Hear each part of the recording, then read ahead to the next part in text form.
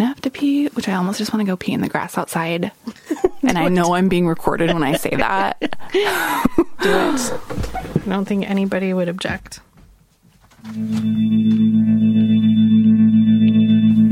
Welcome to Cancer for Breakfast with Amy and Steph. I'm Amy. And I'm Steph.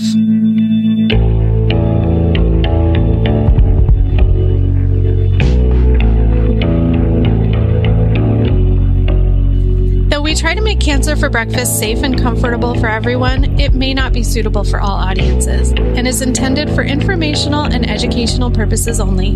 It is not a substitute for medical advice, diagnosis, or treatment. We're not doctors. We didn't even go to podcasting school.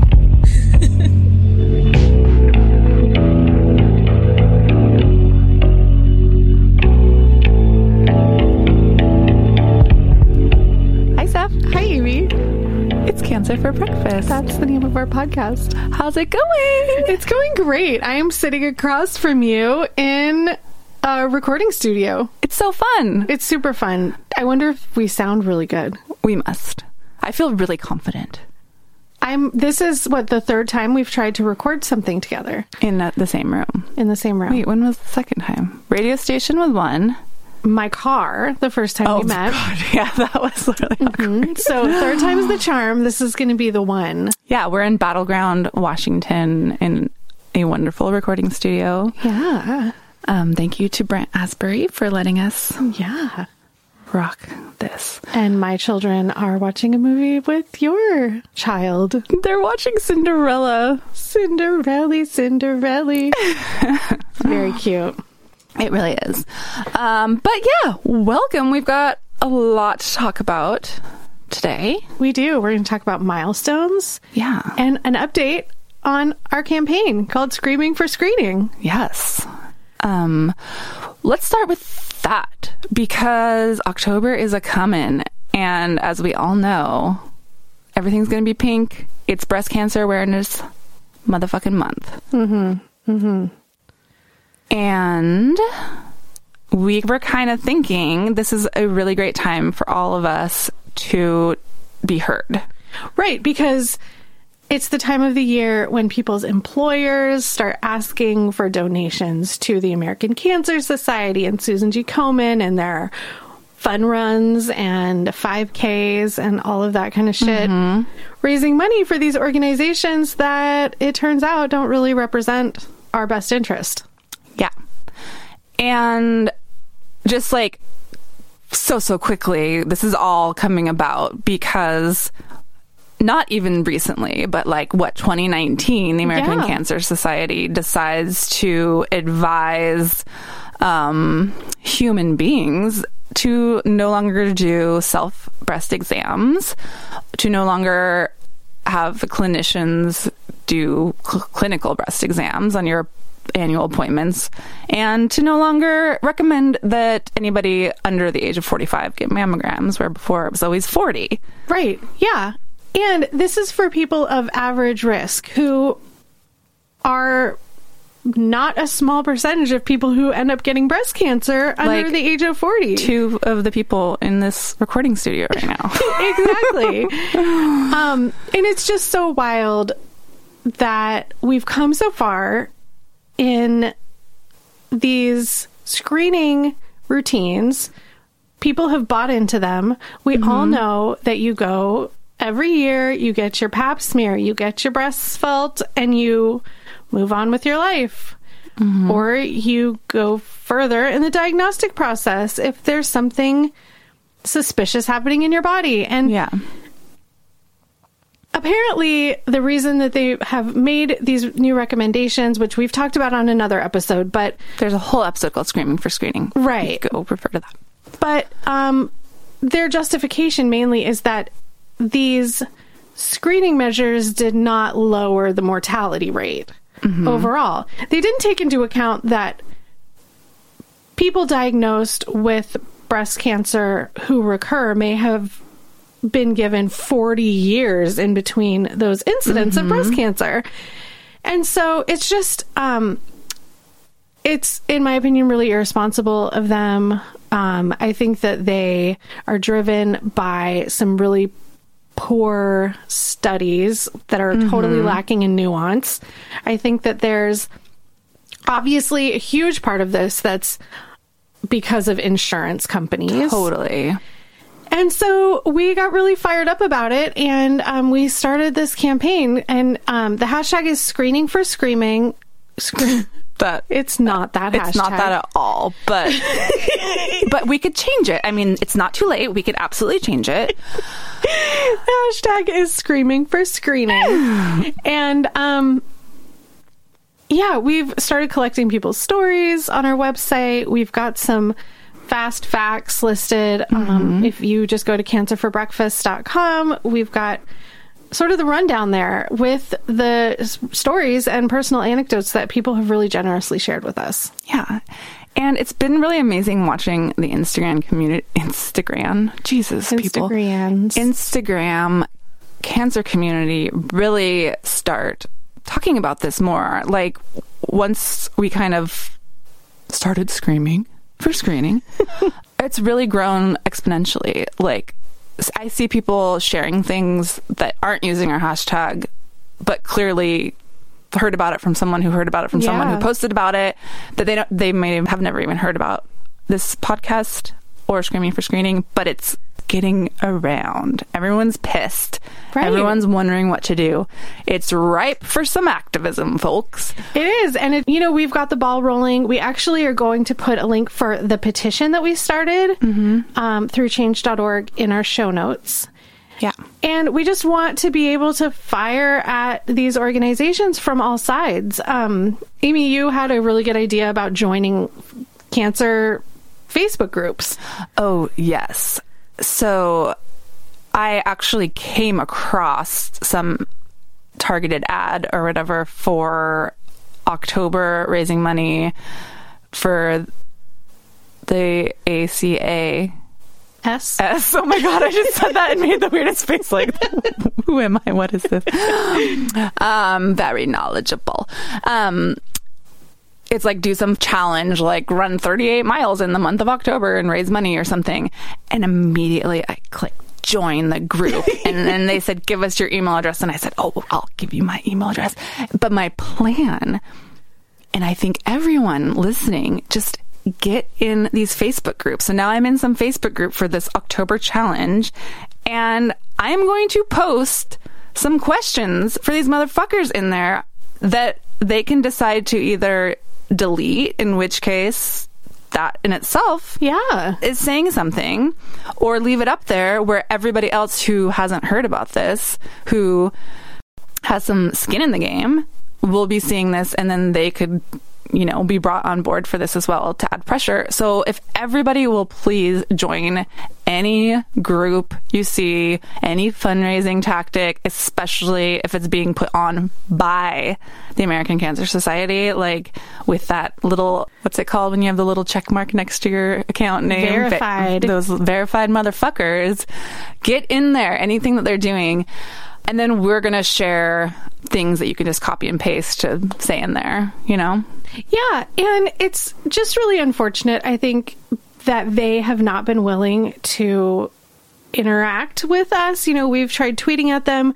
We've sent them messages and DMs and stuff, and they just aren't willing to talk to actual breast cancer patients. Dude. But they do follow the Kardashians. Let me look up who these fucking people follow. I was just curious, like, who that we follow is followed by them, and who, that we could maybe see if they'd listen to them or whatever. But as I look on their follow thing, I just, I don't get it. There's such a ripe cancer community. It's active. Everyone's supporting each other, following each other, talking super real savvy life people.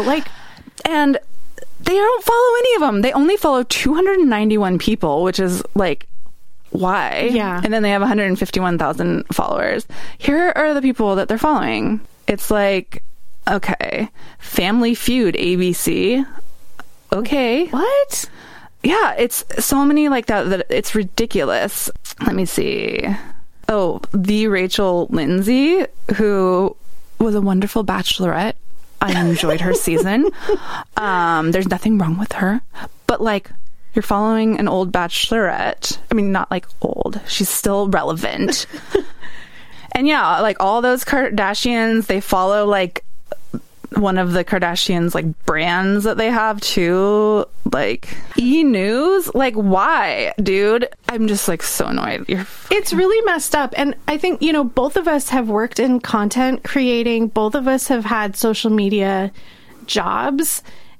Both of us are pretty savvy when it comes to stuff like outreach and things like that. And it is mind-blowing to me that we have this organization that makes the decisions for the way that we access healthcare in this country, and they are so out of touch with what is actually going on with people. They are not utilizing social media in any helpful way. They're just reposting like these bullshit graphics instead of listening to our really valid concerns. So like Amy said, we're going to be putting a list of scripts on our website. We're going to have those available for you to just copy and paste. If any of you did any sort of political activism in any of the elections or anything like that, you'll be familiar with it. It's just like sort of a thing that you can use to phone the ACS and the National Institute of Health to leave a message just reading the script. It's something you can send by email or DM, through Twitter, through Facebook, through Instagram.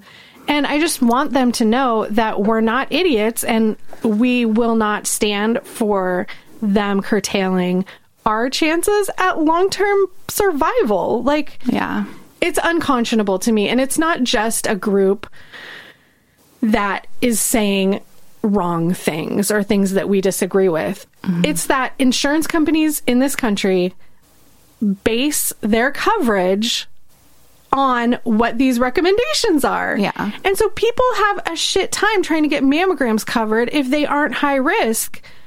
And that means that you could be hung out to dry if you've got a lump that you think needs further exploration. Yeah. You're at the mercy of your doctor, the radiologist, and your insurance company. Mm-hmm.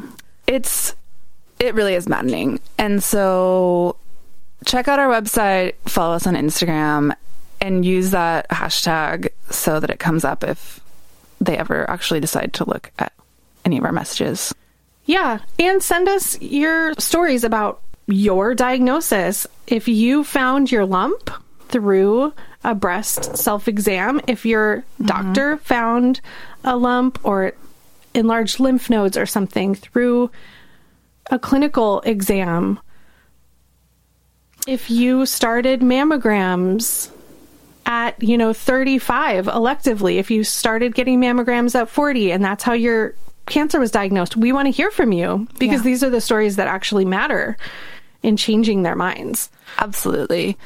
I do want to say that I have been so happy to see so many breast clinics and hospitals not taking on all of those recommendations and mentioning it too. Like when you get a letter saying it's time for you to come in for your mammogram, it will say the recommendations have changed to blah, blah, blah, blah. However, we believe that early detection is key and and we still are recommending that you do this and that. So for all of the clinics that are doing that, fuck yeah. However, one part of Screaming for Screening that I also want to put out there is having a template that people can copy and paste into an email to their breast clinic or their hospital, telling them why they think that they should not listen to. And their family practitioners, too. Yes. I have heard from so many friends who said, my doctor told me that I don't need to do self-exams anymore. I don't get my breasts checked so stupid at a physical anymore. And I think that if your doctor is refusing to do a clinical breast exam at your annual physical, why are you paying them? Yeah. Exactly. I don't understand it. We know that screening has lowered the incidence of death from other cancers. That's why we get pap smears. It's not because they're fun. Cervical cancer rates have declined. Death from cervical cancer has declined because we are able to find precancerous cells. We're able to get an early diagnosis. And we just talked about this in a rats a few episodes ago. But rectal cancers and anal cancers are seeing a similar decline because of regular screening. So when you have a practice that works, as in routine screening, just fucking keep doing it. Absolutely. And if something is not working, how about we just address the part that's not working about it, right? Right. Because it's saving lives. We know that. If it's worrying people because of false positives, let's figure out why all of these false, unnecessary scans are happening for people who have very normal lumpy boobs. So let's figure out how to educate people with boobs about what lumpy boobs feel like and what is normal, because everyone just hears lump, lump, lump, lump, lump. They don't know, like, right. If it's hard and immobile, that's something you want to look for. Like, getting down to actual specifics about what to look for, and also what normal lumps feel like, about this is a lobe, this is a duct, this is how things in your boobs feel. You know, I'm just now figuring all of that out. Yeah. So that I can not have a heart attack every time I feel a lump, because I have lumpy boobs, apparently. Well, yeah. And we have all of these amazing technological tools like ultrasound. Mm-hmm. And if you have dense breasts and you know you have dense breasts, why can't you just get kicked onto the ultrasound path instead of having to go through these mammograms that maybe are turning up suspicious areas that aren't actually suspicious? Mm-hmm. You know, I mean, I feel like there's just so much, there's a better approach than just saying we're throwing all of these screening tools out. Mm-hmm. So yeah, we're still fired up about it. Another thing, if you're so worried that people are going to be so scared and traumatized after they have to wait a week for results, which fucking sucks, clearly, but then they find out they don't have cancer, that stress is not worth having them get tested because they don't want to get stressed. How about we make it very clear to these people not to get too stressed? Like, hey, listen, this is very, very routine. You know, however much the percentages of actually getting called back versus actually having cancer, like making it very, very clear to help lower that stress. It doesn't mean don't fucking do it, you know? Right. And it just, when I was in the process of getting diagnosed, you know, when I found the lump, I talked to so many of my friends who were like, oh yeah, I had to have a biopsy. Like, mm-hmm. Yeah, it was no big deal. You know, they're not like, it was the worst day of my life.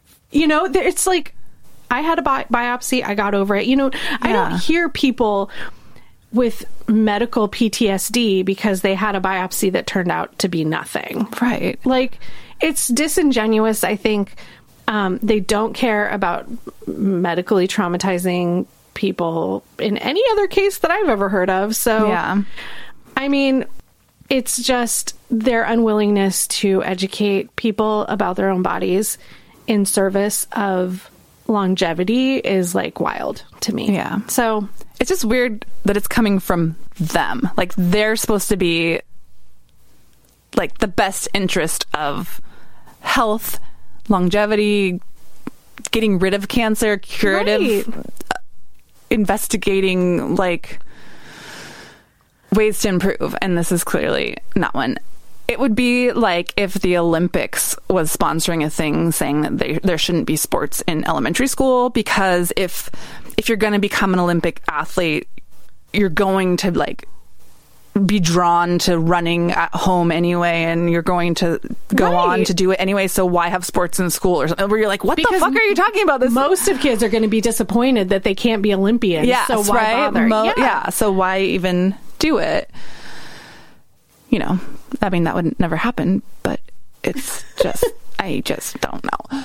Anyways, so that's us just, you know, Screaming for Screening for a little update there. Yeah. So, again, just check the website for templates to come. We've got stories. If you want to add yours, please send it in, and tell your healthcare providers about this. If they haven't heard about it, tell them that you want to be screened. Keep doing breast self-exams. Yeah. And don't stress out about it. I mean, there are so many things that we do that are screening tools. We take our own temperatures when we don't feel well. You know, all of these things are small improvements in our day-to-day lives that keep things from getting worse. There's no reason to pretend like you don't have a body just because having a body is stressful. Wait, we can pretend we don't have bodies? Sign me up. So we did want to talk a little bit more about milestones this episode too. We touched on that a little bit last episode because it was Steph's forgotten by me Cancerversary. I knew it was right around, then I just forgot the exact day like a jerk. But you know, I just had a birthday last week. Steph is having her birthday next week. That's right. And it's coinciding with your diagnosis. Yeah. Cancerversary. It is. And it's so weird. You know, I was turning 40 in a pandemic, which already sucked. And I love my birthday. I usually celebrate my birthday for the whole month of September.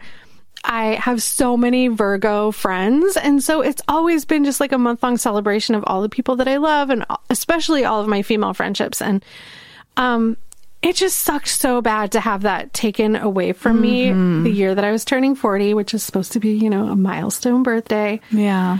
And, you know, it's really interesting to see how many people have that same experience, because we know you start getting mammograms at 40. And so, so many people I have heard have made those appointments and then find that they have breast cancer, and it's all happening right around their 40th birthday. And so it seems like a really weirdly common thing to have your 40th birthday fucked up by breast cancer. Totally. Yeah. It's also like, welcome to adulthood, bitch. Right? You know? Yeah. You're like, wait a minute. I liked my 30s though. But so, I mean, it happens to so many people, especially when you're talking about like adult or young adult, adolescent cancer people, when they're getting diagnosed, you know, in their early 20s, mid 20s. These are times when you're graduating from high school, graduating from college, you know, you're getting your first maybe you're buying your first home. Yeah. Like all of these really amazing milestones are getting like tarnished by, or something really, really bad is already happening or is about to happen that is not cancer related. Like our lives don't just stop. You know, we're not these like one-dimensional beings. So it is really crazy when, you know, people get divorced, like after being diagnosed with cancer. I hear about that all the time. Or, you know, there's a pandemic. Yeah. Yeah. The divorce thing is so interesting to me because I totally see it. And I am not somebody who sees divorce as like a universal bad thing. It's super freeing for a lot of people. But I do know that a lot of folks realize their spouse is not going to be there for them, and they're reacting shittily. They're not being supportive. They're not showing up, and they're just kind of like, fuck this, you know? Right. I think I read somewhere that even though I think it seems like everybody gets divorced, like statistically, the divorce rate isn't actually higher for people. It's like the same as just the average somehow. But I do think that, like, in most cases of really big things happening, don't people just stay together during that normally? Well, yeah. I think that that's almost sadder to me because you have support groups, in my experience on social media, are often flooded with questions from particularly women about, like, their spouses not showing up for them in the way that they want them to, but then they're stuck, you know, like a lot of them need their husbands for health insurance or whatever, or they don't feel like having cancer is the time to strike out on your own. Like, how am I going to be a single mom or whatever. And so it does make me sad to know kind of that people are struggling through cancer diagnosis and treatment with people that are not as supportive as they deserve. God, it's just like a tornado through your life and then an earthquake. Yeah. You know? It's really crazy. I do feel like people make very big, I mean, we've talked about this before, but just big life changes once, you know, you get those cancer glasses on and everything gets into focus and, you know, maybe you leave your shitty spouse because you realize life's too short. Yeah. But I do find it just so fascinating, all the job changes and the people move, people just realign. It's fascinating. Should I read a letter? I would love for you to read a letter. What is so interesting is I texted Steph maybe a week ago and I said, hey, next episode, should we just focus on milestones? You know, my birthday, your cancerversary. I feel like it's just such a big, weird thing. And you were like, yes, let's do it. And then the next morning we wake up and this woman named Katie had posted that morning in our Crying in My Nightgown Facebook group. It's for Cancer for Breakfast listeners with cancer. And she wrote, hey friends, big week coming up for me. It is my first birthday post-cancer diagnosis on Wednesday. I'll be turning 31. I've been through 6 rounds of TCHP chemo, 3 rounds of Herceptin only, a double mastectomy, COVID, colitis, a seroma, an infection, 6 rounds so far of Kadcyla, and 28 rounds of radiation. I keep finding myself randomly crying this past week because I genuinely thought 11 months ago when I was diagnosed that I didn't think I was going to make it to my next birthday. I just feel so incredibly lucky to be here and have the support system I do. It's like once your active treatment ends, your emotions finally have a chance to catch up with you. And I'm just, woo, it's a lot. It's like, holy shit, I had fucking cancer. Like, what actually happened to me? Anyway, I have my bachelorette party next weekend and can't wait to celebrate another thing with my closest friends. And we finally get to have our long overdue wedding party finally in October. We got married in a micro ceremony just 2 weeks after my first chemo infusion because I just didn't want to wait any longer to call him my husband. See, people do this. They make these decisions, right? In sickness and in health and all of that. In sickness and in health and all that, LOL. But I'm just so excited to finally be able to celebrate and celebrate in a big way. Just wanted to share that there are brighter days ahead. You may get stuck in the monotony of treatment, but things will get better. Love to you all. P.S. I love making breasty friends. So if anyone wants to follow me on Instagram, I'm at Katie, Katie, my lady 23. And she said we could use that as a letter on the show. And then I just freaked out when I saw that morning. I was like, I did a screenshot of our text and like we're saying we were going to ask people for letters about this and now we have one. Yeah. Oh, it makes me so happy to see people coming out of the other side of that like grief spiral. Yes. Whether you ever get done with treatment or not, you know, those beginning days are so dark. So dark. And to come out of it being like, oh, fuck, what just happened? Even if it's still happening. Right. You do get into that routine and the monotony sucks, but it's also kind of comforting, you know. But then when you're able to find those bright spots and celebrate things and share them with your friends and family and everybody's not looking at you like you're about to drop dead. Mm-hmm. And that whole like 11 months ago thinking she'd be dead. You know, I think that every person diagnosed with cancer can completely identify with having those dark thoughts and knowing, like, feeling like you know deep down that that is going to happen. And I feel like for me, picturing in my mind, like, my place in relation to other people in my life and what they had going on too, you know, and picturing how I wasn't going to be there in time for XYZ, like in time for Josie to start talking. Like, I don't think I've mentioned this. Have I mentioned? I must have been just a few months into my diagnosis, and we were at like some pet store looking at kittens and cats. And then there was this little girl. Have I talked about this? No, I don't think so. Josie was like, she would say little words here and there and repeat things, but she was like a year and a half or something like that. And, still very babyish. And there was maybe a 4-year-old looking at these cats with her grandma. And then the mama cat did that thing where she just stood with her 4 paws down on the ground, and then she stood up and curved her back really tall up, kind of like almost like a Halloween silhouette that you see where the cat's back is like arched up. And then the little girl said, "Oh, look, Grandma, that cat is all out of shape." And then did just like those cute kid mess ups, right? And then being the grandma just started laughing, where she was just like, "That cat is so out of shape." And thinking that that's what that means, She just had babies. Give her a break.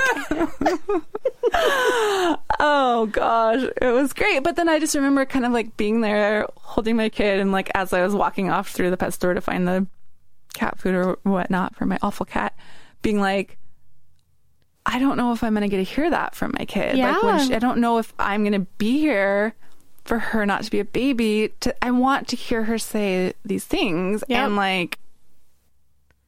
what the fuck, dude? Yeah. And so now when she says these hilarious things, because she can talk as well as I can, which isn't very well, I just feel just so much gratitude that I get to see that stuff.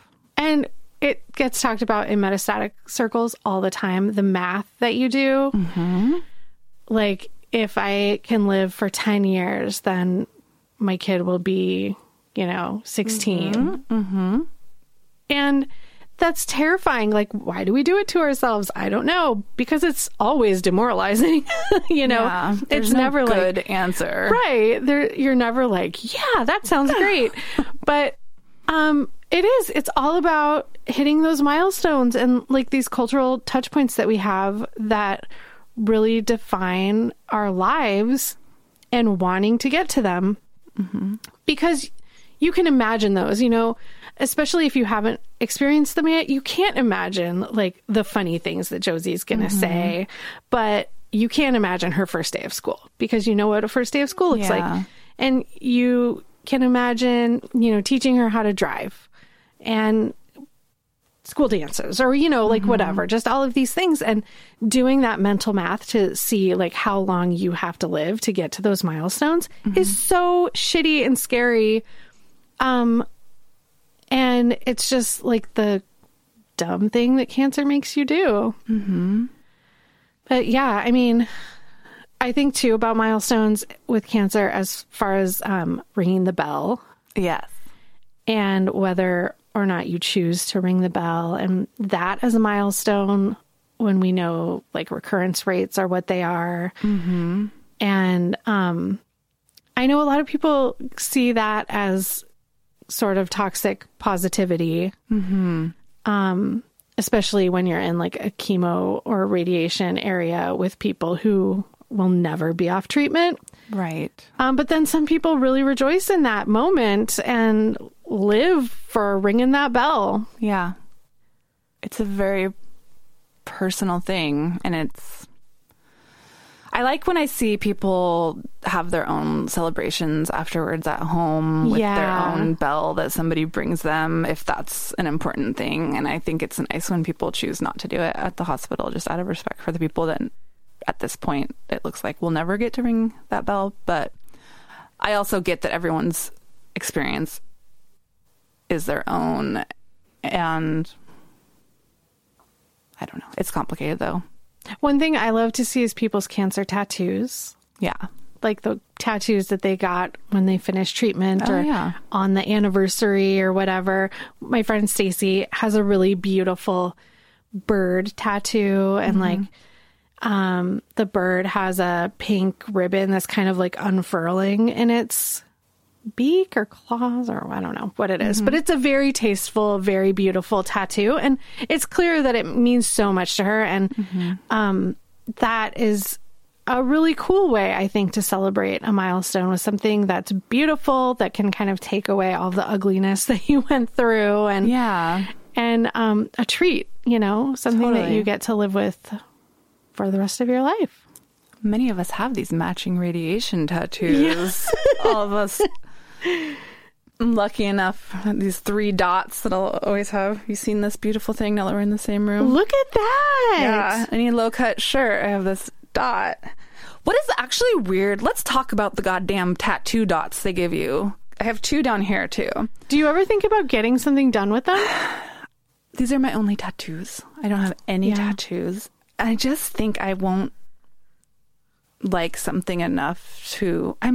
I'm bad at picking stuff, and it would be hard for that to be your first tattoo also. Yeah. It's not very posy. But I do think it would be really funny the next time if you have radiation in your treatment lineup, and these kind-hearted friends offer sometimes to shave their heads with you if you have chemo. I think you should absolutely say, what would actually make me feel better is if you would get 3 dots tattooed to you unevenly on your body in weird spots. I could go for that. I am not that into the head shaving thing, but I could get into the dot tattoos. They're very now. It's very minimalist. Very now. It's not your radiation tattoos. It's your minimalist fashion tattoos. I have a friend who...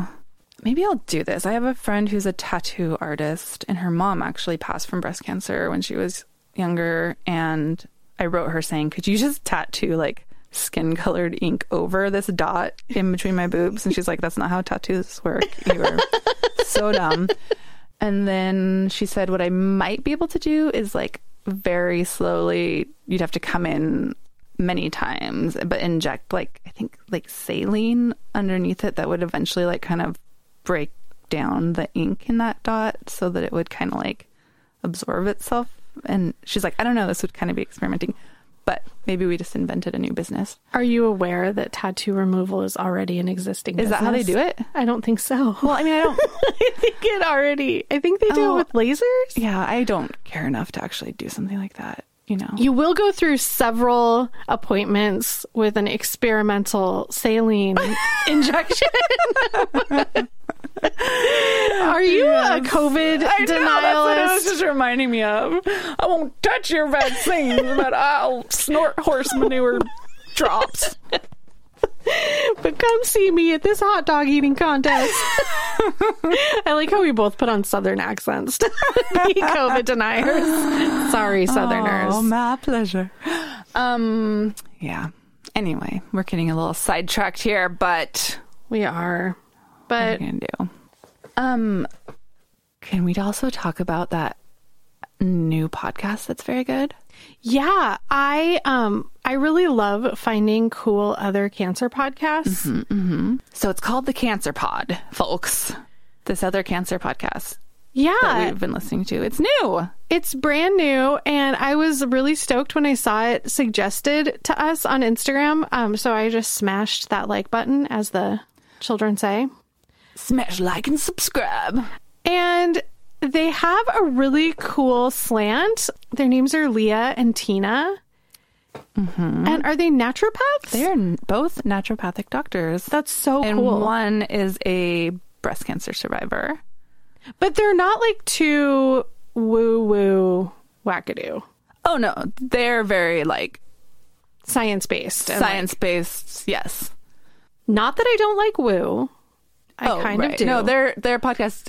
I've only listened to the first episode, if I must tell you. And there, I think, what do they have? 2 out? 3 or something? Yeah, I think.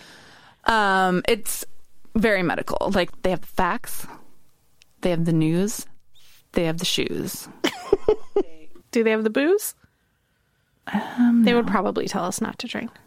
I think so. That's all right. But this isn't paid or anything. We just found it and liked it and wanted to shout them out. Yeah. If you like this, you'll probably like that. Yeah. If you like this, you probably like that. If you like this, you probably like that. Right? Yeah. Mm-hmm. You know what cancer podcast fucking sucks? I'm just kidding. I would I was like, Amy, don't do I it. just looked at your face, do freeze, know. like. I like all the ones that we follow on Twitter and Instagram. Thanks, Cancer. In fact, gave me the idea for this little ditty What little ditty? called Rats. Ooh, let's hear it. It's rats. It's rats. It's rats. It's rats. Recent advances in treatments and science. It's rats.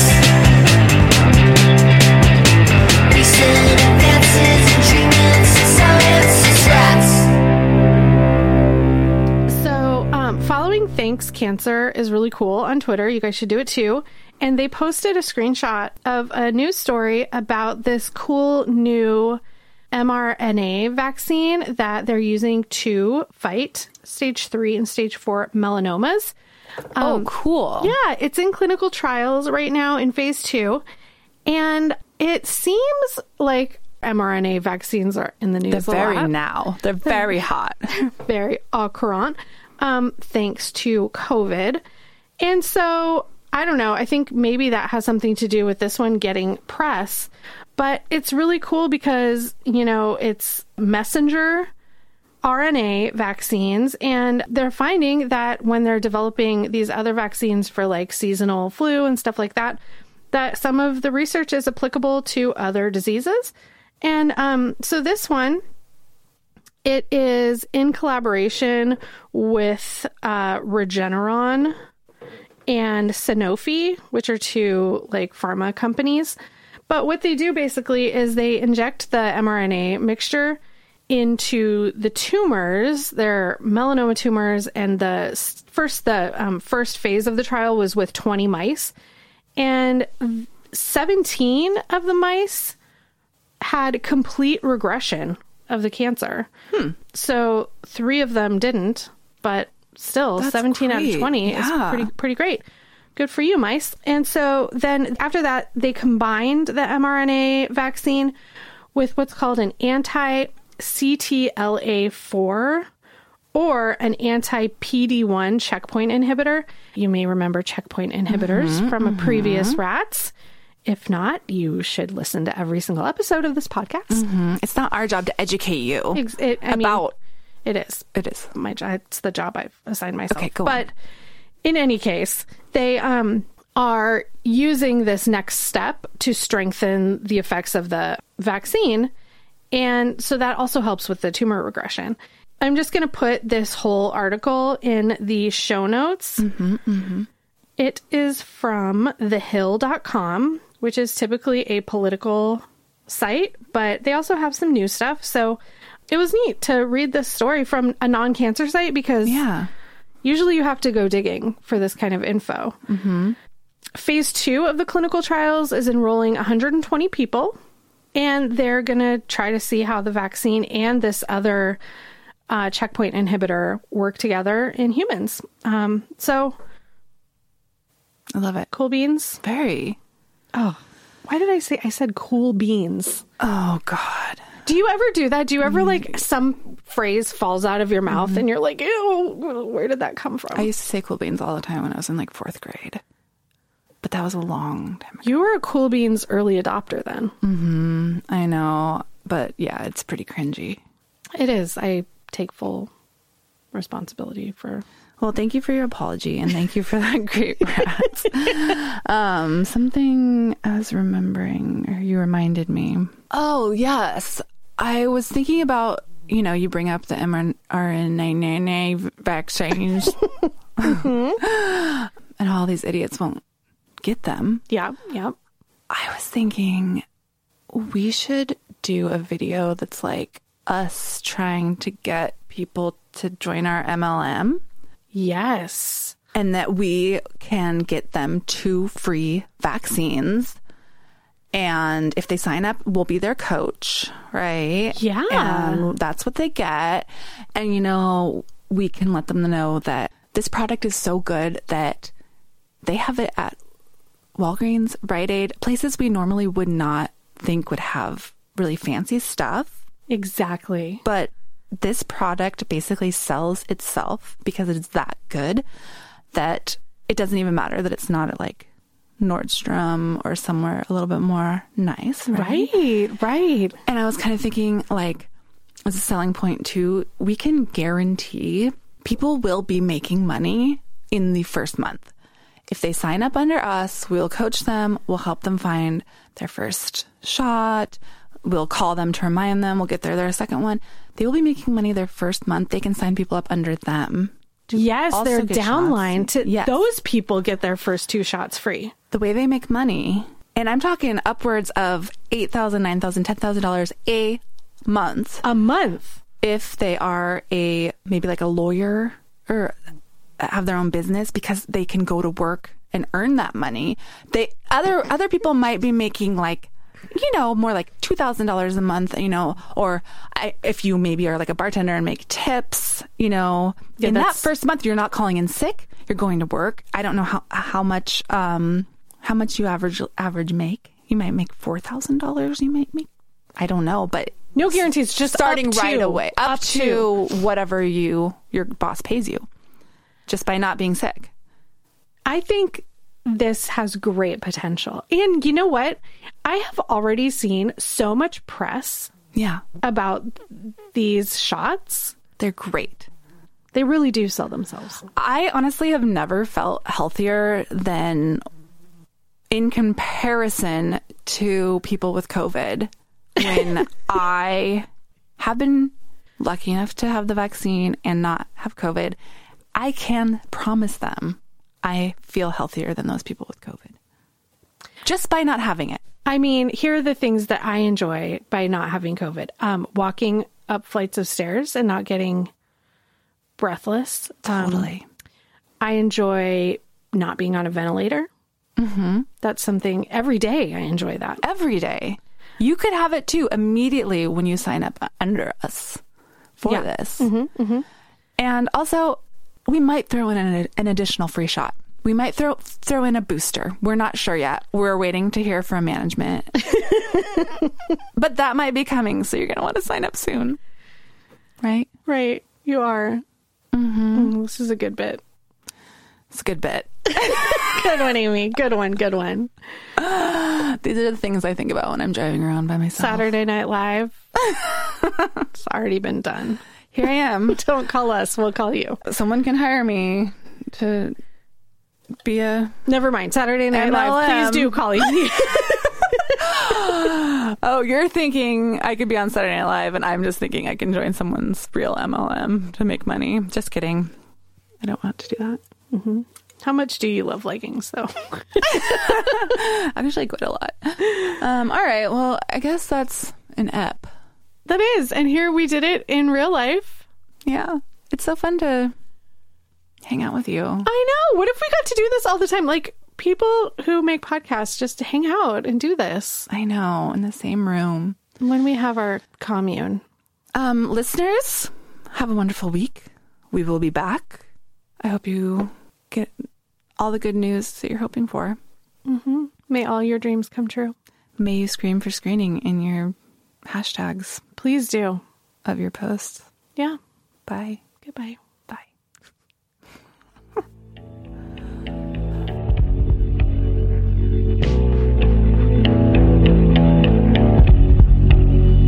Cancer for Breakfast is hosted by Amy Dials and Stephanie Lejeunesse and produced by Nathan McGeehee. Our theme music is written and performed by Vivivere. Find us at cancerforbreakfast.com, Instagram at cancerforbreakfast, and email at cancerforbreakfast@gmail.com. Like flags under the water, they sag across the sea. Like flags under the water, they sag across the sea. Thanks so much for listening. Thanks for listening.